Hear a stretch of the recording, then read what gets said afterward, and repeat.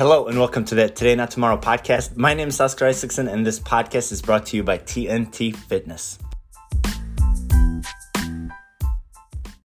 Today we're doing the third Bring a Friend night. We've done a couple Fridays in a row. Today is the third one, and then we have one more Bring a Friend night next Friday.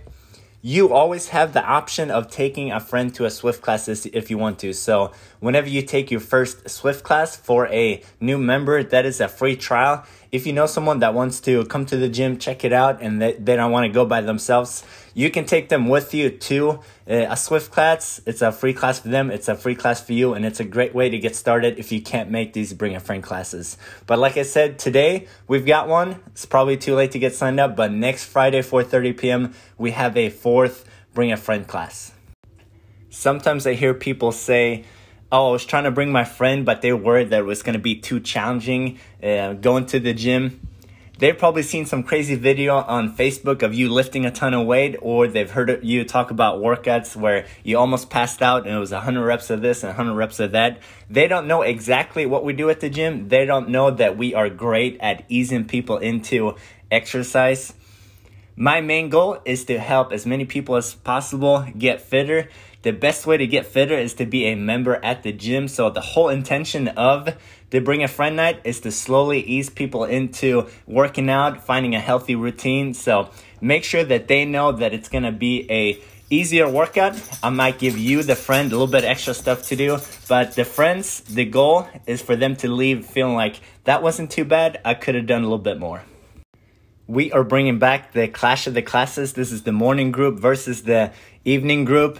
This is going to be a little bit of a different setup from what we've done before. We're going to have a 3-hour window where you come in, you knock out 3 challenges on your own. This is going to spread out everyone across the time, which is going to make it a lot more COVID friendly. So stay tuned for more details, but put it down in your calendar. This is February 27th. From 9 a.m. to 12 p.m. It's going to be 3 individual challenges, and it's all going to go towards a team score. Stay tuned. These 3 individual events is probably going to take you about 45 minutes to knock out based on how much you feel like you need to rest in between them. So it's not the whole 3 hours. That is just the time we have set aside for everyone to knock these out. So there's still going to be some teammates in there. There's still going to be some competition, but it's not going to be a huge group of people at the gym, and we'll still have a fun competition. 2 weeks after the Clash is the start of the CrossFit Games Open. This starts on March 11th. This is a huge competition. CrossFit's goal is to get 500,000 people to participate, and we're going to try and get as many people as possible to sign up at the gym. The Open is always a great time to put a little bit of extra intensity in your workouts. This is not just I'm going to go to the gym and work out. This is part of a big competition, and the competition is against other people. Sure, if you want to focus on that, but mostly this is a bet against yourself. You're going to see a PR. You're going to see a improvement. You're going to see a little bit of sharpening of your skills the weeks leading up to the Open, the weeks through the Open. When you train at the gym, you're going to pay an extra attention to what you do at the gym. So this is always a great time. We always see tons of athletes setting PRs, performing better than they usually are, and they feel very happy and proud about it, and that is why we like the Open. A few years ago, when the Open first started, there was one division. So let's say the workout was power snatches and double unders. For guys, the weight was 75 pounds for everyone, and the double unders, you either had them or you didn't have them. This was still a fun time. It really challenged people to step up to some new weights and learn some new skills. But they've adapted the Open since then. The last couple of years, there's been a RX division and a scale division. This year, they're adding another option too. This year, there's going to be RX, there's going to be scaled, and there's going to be foundations. So if you've been doing CrossFit for 2 weeks, or if you've been doing it for 10 years, there's going to be a solid workout option for you. Dave Castro always does a phenomenal job of coming up with great workouts. So if you feel like this might be too much, I can't do this, I can't do that, this is going to be very doable for you. They've got RX, they got scale, they got foundations. There's going to be a huge spread in the weights and the skill. The last event I'm going to plug is the next Goal Getters event. It's going to be on February 9th. That is a Tuesday at 6 p.m. I'm going to be the speaker at this one. This is going to be about nutrition.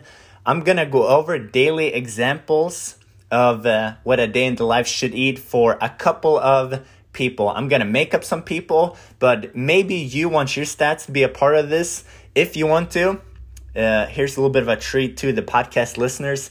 If you want me to make a meal plan example for you, send me a message. I just need to know height, weight, age, activity level, a couple of basic facts about you. If you want to participate in this, let me know. And then one of the examples might end up being you. Sometimes I talk about, you need less carbs, you need more protein, you need more this, you need more that. This is not going to be about the macros. This is going to be looking at what a random day could look like for someone that's your size and activity level. So if you're interested in that, send me a message and I'll get back to you.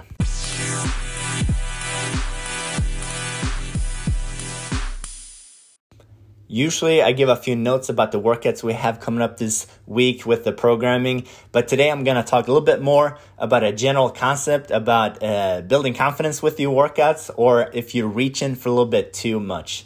I started thinking about this when I was watching the Tiger Woods documentary the other day on HBO. If you haven't seen it, make sure you check it out. Maybe you're not a huge golf fan, but there's a sport that you play or a hobby that you have where you can feel positive momentum building up, or you can kind of feel yourself swimming against the current. It's not going as smoothly as you want to. It's a little bit of a struggle. When are you the most confident? You are the most confident after winning a golf tournament, after making a birdie. You're going to be less confident after missing the cut or making a triple bogey. So in order for you to become more confident, you need success. How do you get success? You make sure that you have small wins. If you get set up to do a workout and you have 185 pounds on the bar, but you should have 135 pounds on the bar, you are not set up for success. You're going to struggle, you're going to be slow, and you're going to be time capped. That is not something that you're going to build on. It's not something that you're going to layer on. I would much rather see you be the first person to finish the class, walking out feeling like, that wasn't too bad. I think I can do a little bit more. That is going to build some confidence in you. That's going to build some success in you. That's going to be sustainable. That is much better than getting time capped. So whenever you do have a workout in front of you and you're thinking, should I put the vest on? Should I not put the vest on? Should I use 135 or 115? 9 out of 10 times, the best approach is to go down and wait a little bit. Be successful, have a smooth workout, learn from it, and take that on to the next workout so you keep layering and stringing good workouts together.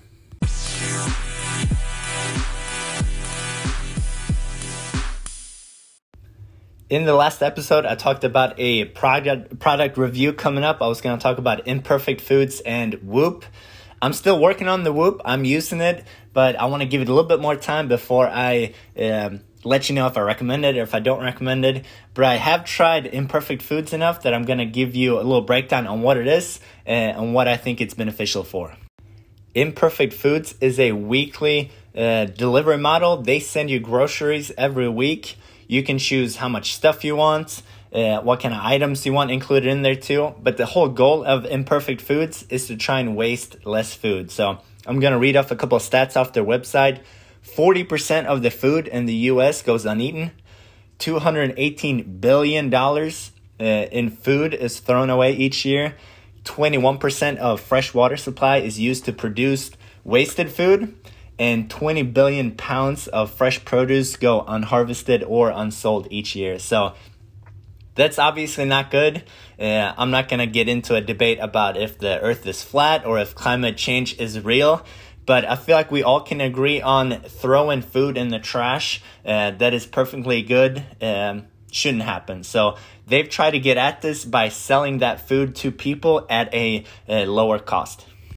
The food isn't bad. It might be a shorter expiration on a few things. You might get a pear that has a little bit of a strange color to it. You might get some eggs that are a little bit off-sized. The grocery stores have very strict requirements on what they can and can't sell. And that's why a carrot that's got like an odd looking shape ends up going in the trash, even though it's perfectly fine to eat. So the stuff you get, it's perfectly fine to eat. It's tasty. I've been getting the organic stuff, and it's been delicious. But that's the only difference. A few things has a little bit of a weird size and color to it, but nothing is bad. The price of this stuff is pretty good. I'm sure if you run around and price shop a little bit more, you can probably find the same items for less. So it's not super cheap, but it's definitely not expensive. My favorite thing about this is the variety. You end up getting stuck in a rut of the same meals, the same dishes, so you don't really branch out. If you don't branch out, you're not going to get all the nutrition, vitamins, and minerals that you need. You're not going to fine-tune your cooking skills. You're not going to come up with new recipes. So I kind of like getting the box sent to me. They come up with a box for you, but you can log into the account and take some stuff out if you don't, if you're allergic to it or if you hate this, whatever it is. I try and leave it as unchanged as possible unless I have the same item in the fridge already and I'm going to have too much of something. I've done 3 boxes now, and these are a few things that I wasn't really eating, but since they kind of shipped it to us, I figured out how to cook it or come up with a new recipe or just get a little bit more variety. So I got some bok choy, papaya, Gouda cheese, pork chop, pears, acorn squash, butternut squash. I've made some vegetable soup with a bunch of vegetables they sent. I've been snacking more on carrots. I even got a new creamer that's pretty tasty and decently healthy for you. Fish, avocado, blood orange. A lot of these things I weren't buying on my own. But since it just got shipped to me, I kind of had to use it somehow. Maybe figure out a way to roast it or look up a recipe. So it forces a little bit of variety on you, which I think is good for your cooking skills and for the nutrition as well. If you take out lots of veggies, if you're someone that says, I don't eat this, I don't eat that, I don't touch that, you're missing out on good stuff. Supplements are awesome, but supplements are nowhere near as effective as meat and vegetables. There's tons of cofactors in there that we can control, account for, and that is why whole foods is the best way to go. Like I said, you have the option of choosing. So if there's something that you really don't like or if you're allergic to it, you can take that out. If there's something that you love, you can put that in as a request that it always puts in your box if it's available. Like I said, it's imperfect food, so they don't always have a huge amounts of everything to choose from. So it's going to change week to week, which adds to that variety. I try not to change it as much as possible. And like I said, you can log in and you can see what they have available. If you want to add things to your box, you can add some snacks, you can add meat, you can add dairy products. They have all kinds of good stuff on there. I go grocery shopping once a week. And it's been nice getting a second shipment throughout the week. That way, when I go to the store, I still get the essentials. I still get to scope out some deals or something new at the store. But it's a light trip. It's a fast trip. And I know a couple of days later, I get another shipment of stuff to eat. So it spreads out the supplies pretty easily.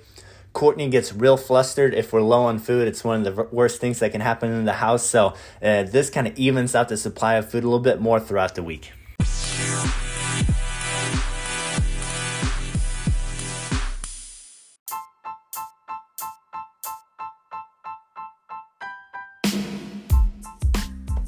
The quote of the week is, superstars gonna be superstars and haters gonna hate.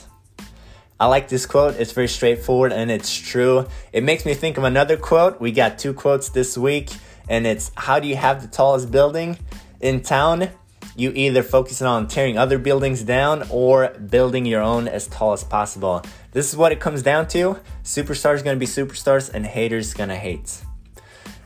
I'm excited about the workouts we have coming up this week and next week at the gym. It's benchmark time on Monday, 15.5. Get ready for some thrusters and calories on the rower. Have a great weekend. I'll see you at the gym.